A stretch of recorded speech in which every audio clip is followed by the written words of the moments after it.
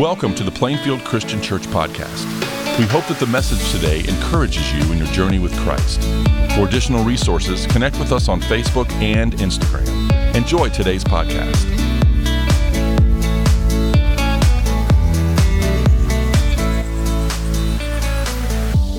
Good morning. We're glad you're here this morning. We're here to worship, to open our hearts, our lives, our minds, and these next couple of messages that we handle out of the Scripture, the Gospel of John, are sort of the centerpiece of it all. And if you're struggling anywhere about your Christian life, if you haven't laid down your life, I can't imagine any 2 weeks that would be more pertinent for you, because it's all about the cross of Christ. The Bible says, repent and be baptized, every one of you, in the name of Jesus Christ for the forgiveness of your sins, and you'll receive the gift of the Holy Spirit. So let us walk with you. Let us help you and answer your questions and love you to that supreme decision. Repentance is an act of the will. Our wills have to be involved, and we have to be buried and raised up to new life. The text we turn to today, and in John's Gospel, is one of those that's difficult to handle, just because of the very depth, the emotional depth it takes us to in wrestling with Jesus. I was a pretty shy kid in 7th and 8th grade. I didn't have many friends, and I hated school. And I remember Mr. Sondergelt's class. It was 7th grade geography. And how in the world we got to Gethsemane, I don't know. But that subject came up, and he said, that's when Jesus sinned. It got my attention, and he said, Jesus sinned in Gethsemane because he was struggling.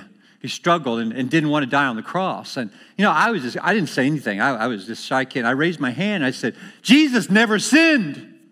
He said, well, I don't agree.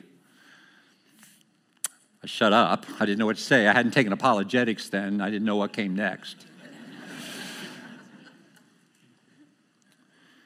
We see Jesus struggle today. If you've ever struggled in temptation, if you've ever struggled with the will of God, if you've ever not wanted to do what God wanted you to do, but ended up doing it anyway because of obedience to Him, you haven't sinned in that process. I don't think anywhere in Scripture do we come more to terms with the humanity of Jesus than what we see in John 18 and 19. For 3.5 years, Jesus had been watched by the official band of Jewish leaders whose hostility grew with each passing month.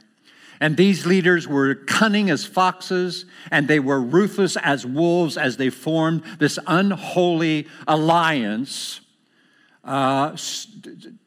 plotting the demise of Jesus, the Son of God. And as we pick up this account in John 18 today, the plot has finally reached its climax. It's late at night. Jesus has finished his prayers in Gethsemane. And with what irony that this cohort of Roman soldiers, that's at least 200 soldiers, came in the darkness of night holding torches and lanterns to find the light of the world. John says in the first chapter of his gospel, the light shines in the darkness, but the darkness has not understood it, and certainly they didn't. And so we begin with the arrest. Verse 4, chapter 18, Jesus, knowing all that was going to happen to him, went out and asked him, who is it that you want? Jesus of Nazareth, they replied. I am he, Jesus said, and Judas the traitor was standing there with them. When Jesus said, I am he, they drew back and fell to the ground. Now, I'm not sure about the mystery of what just happens there when these soldiers fall to the ground, but my guess is, and I think it's a pretty good guess, that for a brief moment, Jesus allowed the veil to be lifted, and for an instant, they got a glimpse of the sheer glory of God, and they couldn't handle it, and they were struck. What is it you want? He asked them. Jesus of Nazareth, they said. Jesus answered, I told you I'm he. If you're looking for me, let these men go. Like a lamb before its shearers is silent, he did not open his mouth. He offered no resistance. Not so with Peter, who drew his sword and started slashing away and sliced off the ear of Malchus. Verse 11, Jesus commanded Peter, put your sword away. Shall I not drink the cup the Father has given me? Then the detachment of soldiers with its commander and the Jewish officials arrested Jesus. They bound him. Gethsemane for Jesus, of course, was this turning point. It was a place of preparation for him, for death. He was not forced to die. We're reminded in this garden scene every time. He was not forced to, but he willingly laid down his life. He had told us that, but here we see him actually doing it. He was fully divine, fully human. We'd like to think because he's all God that somehow he didn't suffer like we would have suffered. He didn't feel it like the weight of it like we would have felt it. Not so. He was fully divine, but he was also fully human, tempted in every way that we've been tempted, but without sin, the Bible says clearly. Jesus here would weigh the reasonings of man against the will of God. He had to wrestle with this cup of suffering. Was this the only way redemption is possible, God? Is there any other way for your perfect plan to be carried out? Is there another way that you can rescue the people on planet Earth without me having to go through this? But he continues to step forward in the valley of the shadow of death and faced assuredly what was before him under the outline of the cross. With resolve, he rises from this place of wrestling with the Father's will, and he teaches us about living in perfect peace, even in the midst of life circumstances that you wish you didn't have to walk through. But you see, we all need Gethsemanes.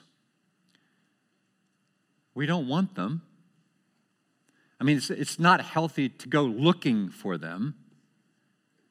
But when they come, we shouldn't resist them. Because something happens in Gethsemane that doesn't happen anywhere else in the course of our discipleship following Jesus. It's agonizing. I remember our spiritual pilgrimage we took to Israel and Jerusalem. And I remember being in Gethsemane. And my meditation broke into weeping because I thought of those occasions when a sermon wasn't well prepared or was sloppily presented, or when a youth retreat in my early years was put together haphazardly, or when I did anything, any kind of service with the wrong motivation in my heart, or if I did, to make sure other people knew about it. Times when I took too lightly the sin in my own life. Times when I assumed on the grace of God. Times when people dozed off while I was preaching. I tell myself it's only the medication they're on. And I promise to God, God, I'll do my best never to be boring. I have failed at times. We need Gethsemane. We need Gethsemane's prayer for that unusual strength we need in facing a temptation, in dealing with the anti-crowd who doesn't really understand Jesus and why we would want to follow him and how foolish it seems to them. We need Gethsemane just for obedience to God's will. I'm not talking about will and which job I should do, which degree program I should go to, what university I should go to, who I should marry. Just being who God wants me to be. I need Gethsemane to wrestle with that and seeing myself. I need Gethsemane to wrestle with the faith God has called me to that is still so often tainted and weak and fleshly. God is shaping us. And there's a lot of free will he's given us under the umbrella, the canopy of his permissive will. But through all of that, whatever those decisions are, he gives us permission to do them. He wants us to be found mature in Christ. He wants us to be alive in Christ. He wants us to have a living testimony of what Jesus has done to change our lives. We need Gethsemanes for that. And I don't really believe that without Gethsemanes, we can ever be who God wants us to be. That's what Gethsemanes do. We wrestle so that we can emerge better than when we enter the garden. Then we have the trials. In all, there were 6 trials. There were 3 Jewish trials where Jewish was charged with blasphemy. We have 3 Roman trials where he's charged with treason. And certainly we know the injustices of our own prison system and our judicial system. We know that people who have been treated unfairly, and some suggest 10% of people in our prison system are innocent. There's also people that go scot-free on a technicality when they should have to be paying for their crime. That's the part of being a fallen world as well. We have an imperfect system. The entire, what Jesus dealt with was the most unjust trials of all.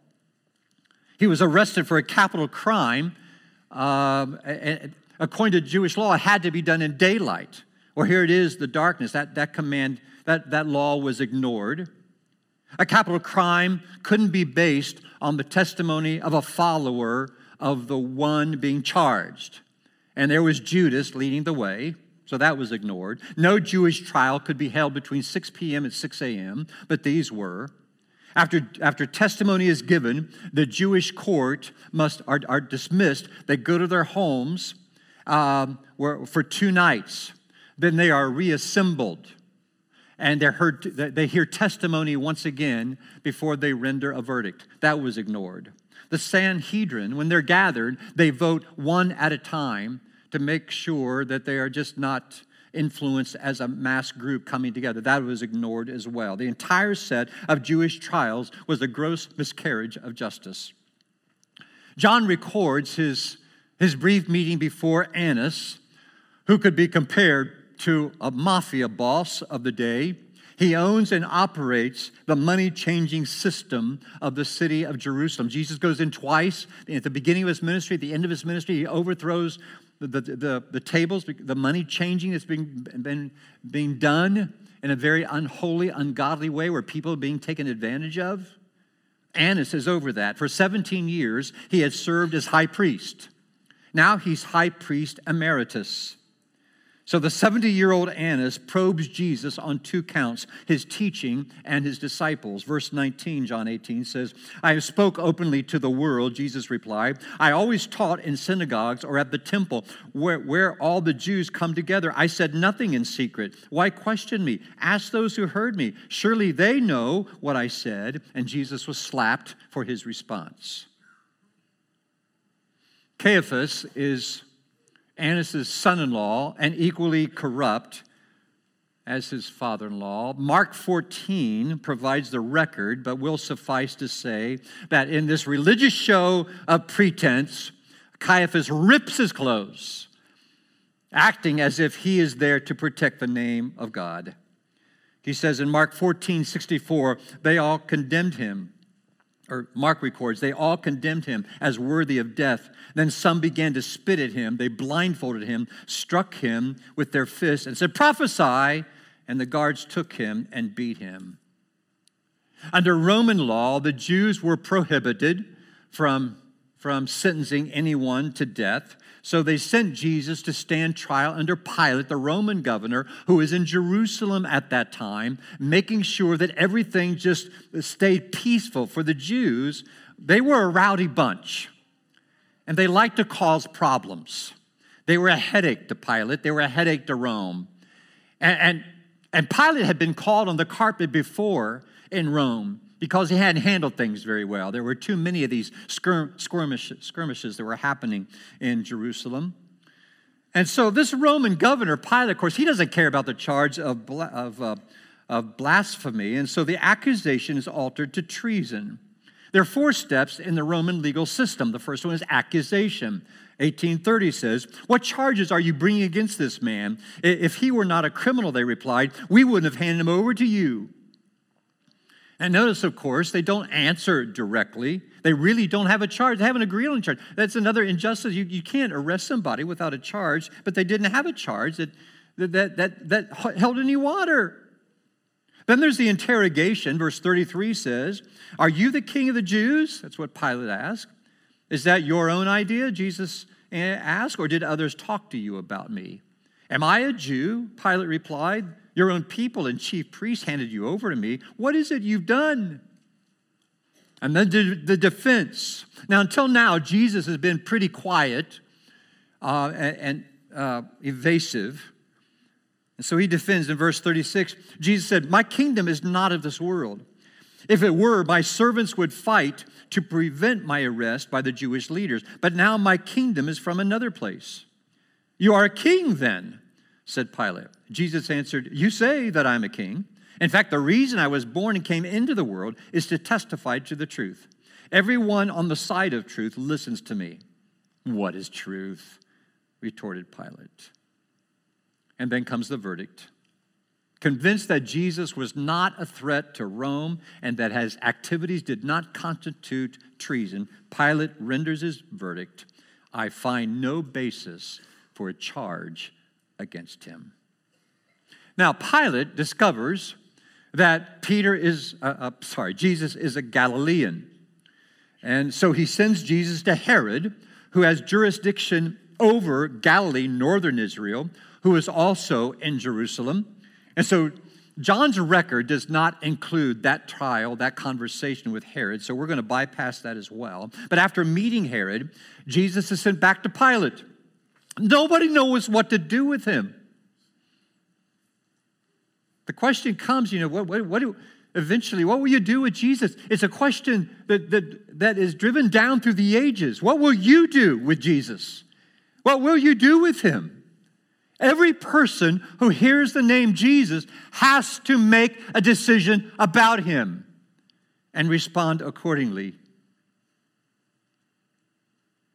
Well, after meeting Herod, as I said, he's sent back to Pilate. So Pilate's up against the wall. He responds by using this bargaining tool. Verse 39, "It's your custom for me to release to you one prisoner at the time of the Passover.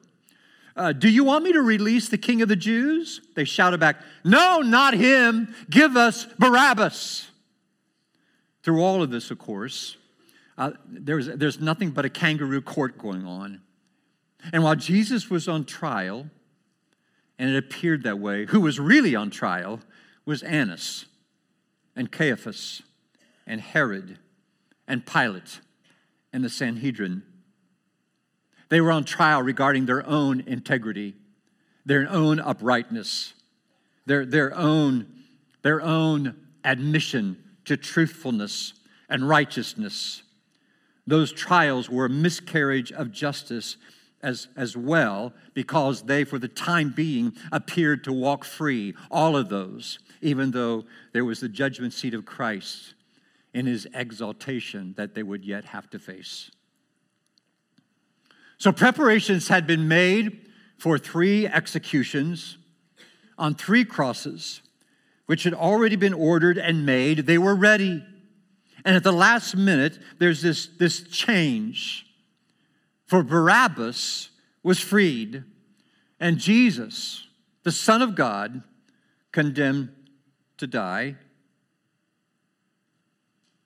So on whose cross would Jesus die? Certainly on the cross prepared for Barabbas, but by implication, the cross prepared for you and me. Now, while the trial is going on, there's another sub-story going on, and we know it well, the denial. Emerson once wrote, "There's no fear like the fear of being known." What's the worst thing you ever did? What's the worst thing you prayed your parents would never find out about? I trust it's not yet to be committed. What's the thing you're most embarrassed about? The thing that you hope God will never bring it up to you ever and you can't believe you did that or said that or went there, whatever it is. And then, you find out it's going to be on 60 Minutes. In fact, God wants it on 60 Minutes. And we want to think, oh, well, God would never do that. Oh, no? Well, what about Abraham's lie? And Noah's drunkenness and indecent exposure? Or what about Moses' murder? The sexual escapades of David or Gomer or Amnon? The faithlessness of Jonah or the thievery of Achan. It's all there for posterity, preserved in Scripture. Now, Peter is known as the rock, but this is a cracked rock. Although he had boasted that he would die for Jesus, there was this pride issue, this self-assurance. And although Jesus warned Peter that he would deny him, Peter was insistent in Mark 14:31, even if I have to die with you, I will never disown you. How unself-aware we are, aren't we? We should be very careful when we utter the words, I promise I will never. We're not very good at that, are we? So while Jesus is on trial, a question is posed by a servant girl. Verse 17, you aren't one of this man's disciples too, are you? She asked Peter, I'm not. The text goes on, 25. Meanwhile, Simon Peter was still standing there, warming himself. So they asked him, you aren't one of his disciples too, are you? He denied it, saying, I am not. One of the high priest's servants, a relative of the man whose ear Peter had cut off, challenged him, didn't I see you with him in the garden? Again, Peter denied it. Despite that one accuser saw him in the garden with Jesus, another could tell that from his accent that he was from Galilee, which is another clue to Peter's identity. He failed to give testimony regarding his friendship with Jesus. 3 things to always remember. When we ask, how did this fall take place? Of all people, he's the least one we would have expected. Well, he thought he was above falling, for one thing. Never think in any category of your life, my life, that we are above falling. Of course we are. We're fickle people. How many times have we looked at our lives and said, I can't believe I said that. I can't believe I did. I can't believe I agreed with her. I can't believe I joined in that conversation. I can't believe I really did that. Where did that come from? How did I make that choice? He also was alone in the wrong company. That's why community with God's people is so precious and valuable to us. We don't want to isolate ourselves, but we want to make sure when we are rubbing shoulders with darkness, that we want a community of people around us as well. One person at least, to be in community with us so we can strengthen one another. He felt threatened also by the possible outcome. Is he next as a follower? Is he the next one that might be on trial? So the conviction came when the rooster crowed, just as Jesus predicted as the word of warning. Then came the piercing of his own soul.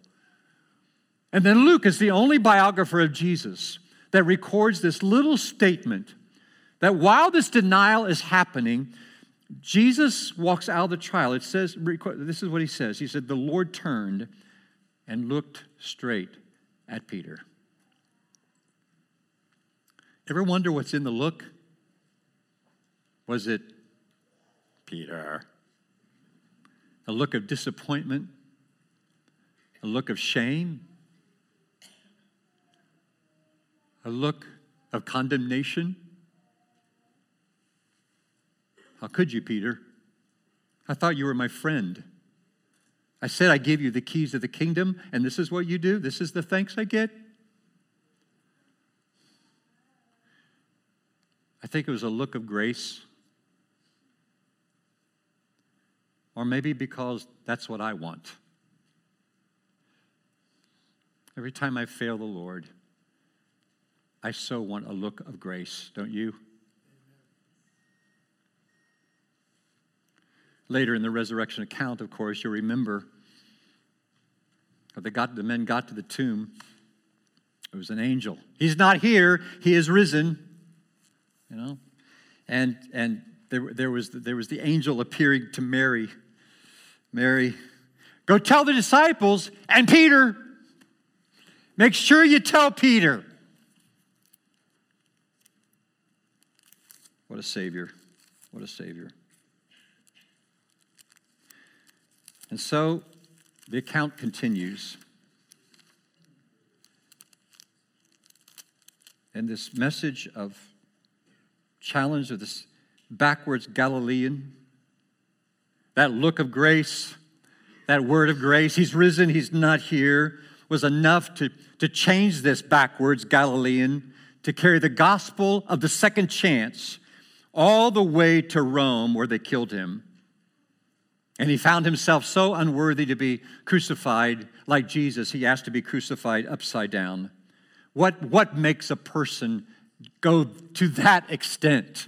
What makes a person go that far with his life? It's that look of grace. It's that be sure to tell Peter. You know, it's not every day that you find someone who will give you a second chance, let alone someone who will give you a second chance every day of your life until you stand before the Lord. What a God, what a Savior. And then the preparation. The prelude to the resurrection is confined to two places, the judgment hall and the guard room, where three things happen. There's a humiliation of Jesus, first of all, verses 1 through 3 of 19. Then Pilate took Jesus, had him flogged. The soldiers twisted together a crown of thorns and put it on his head. They clothed him in a purple robe and went up to him again and again, saying, "Hail, King of the Jews!" And they slapped him in the face. And they beat him with either ropes that were knotted or the cat o' nine tails embedded in those strips of leather, tiny pieces of lead or sharp bones to make sure the cutting of the flesh went deeply. And they put this crown of thorns, mocking him as King of the Jews, purple robe on him, this crown of thorns, which is so intriguing at this time. We come to this a year and a half toward the close, we trust, of the coronavirus. You've seen pictures, images of it enough, of the virus to be well acquainted. The corona is crown, and it's got these thorny things on it. And we have been terribly preoccupied by this coronavirus, this thorny crown attacking us for a year and a half. And oh, that we would be all the more preoccupied by the crown of thorns on the Lord Jesus Christ. Then, although Pilate presents him, proclaiming that he finds no fault in him, the crowd cries, "Crucify him! Crucify him!" And comes the identification of Jesus in verses 7 through 12. The Jewish leaders insisted, "We have a law, and according to the law, he must die because he claimed to be the Son of God." When Pilate heard this, he was even more afraid, and he went back inside the palace. "Where do you come from?" he asked Jesus. But Jesus gave him no answer. "Do you refuse to speak to me?" Pilate said. "Don't you realize I have power either to free you or to crucify you?" And Jesus answered, "You would have no power over me if it were not given to you from above. Therefore, the one who handed me over to you is guilty of a greater sin." From then on, Pilate tried to set Jesus free, but the Jewish leaders kept shouting, "If you let this man go, you are no friend of Caesar. Anyone who claims to be a king opposes Caesar." So it was approaching 9 a.m. on that Friday that we call Good, and Pilate once more took his official seat in the courtyard of his palace. And we have the presentation of Jesus. It comes when Pilate turns to Jesus and with contempt for the place he'd been put in, exclaimed, "Here is your king." And the only answer to this hateful rejection was a hurricane of cries, "Take him away! Take him away! Crucify him!" "Shall I crucify your king?" Pilate asked. "We have no king but Caesar." The chief priests answered. And finally, Pilate handed him over to them to be crucified. The trials are officially over. The jury has rendered its verdict, and the blood of Jesus is fast on its way to be completely poured out for you and me. Pilate symbolically washes his hands in front of the crowd. The crowd cheers. The disciples are nowhere to be found. In a few short days, the cries went from Hosanna to crucify. And it causes me to pause and wonder, where am I when the Lord's life and reputation hang in the balance? Am I silent? Not my problem? Do I take myself down another conversation alley so I don't have to go there?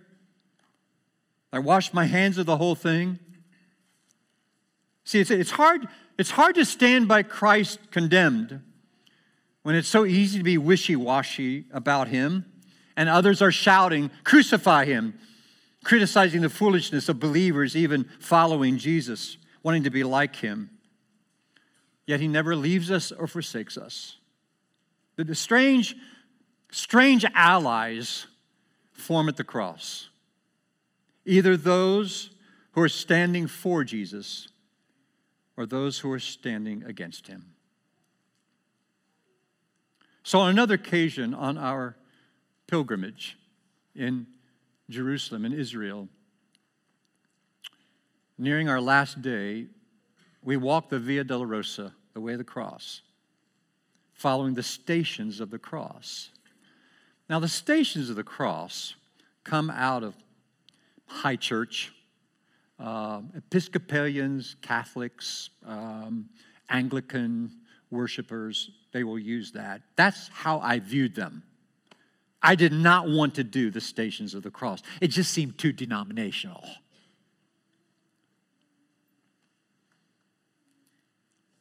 It became the turning point in my life.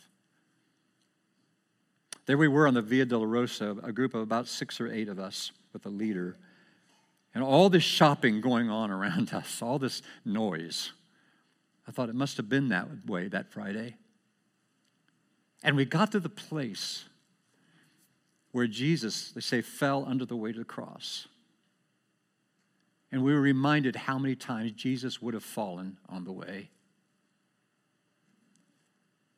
And I remember still the leader saying, Jesus kept getting up so that when you fall, you can always get up. I just wept. Thinking of all the times I've fallen and needed the grace of God every time to lift me up.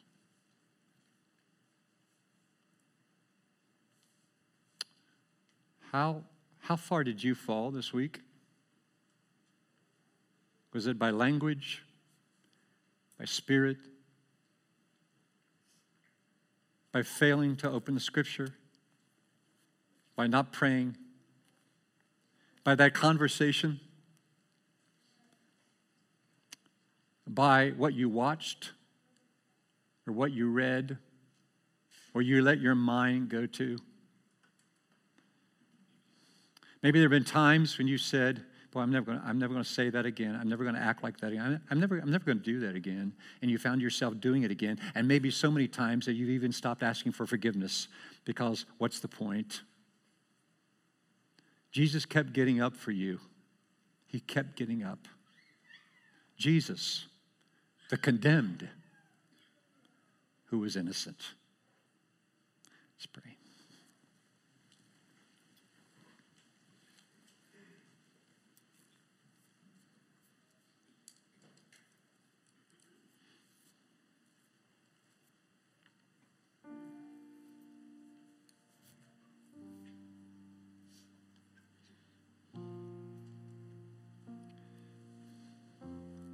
We are stunned by you, our Father.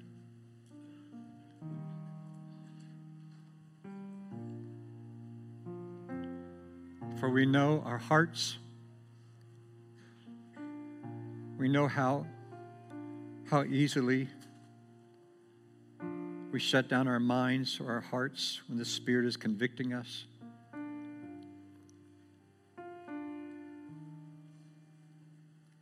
Thank you. Thank you, Jesus, for getting up over and over again under the weight of the cross. Thank you, Father, for granting him to us that we might know a Savior for sin. And I pray, Father, the scene never lightens. We never grow tired of it.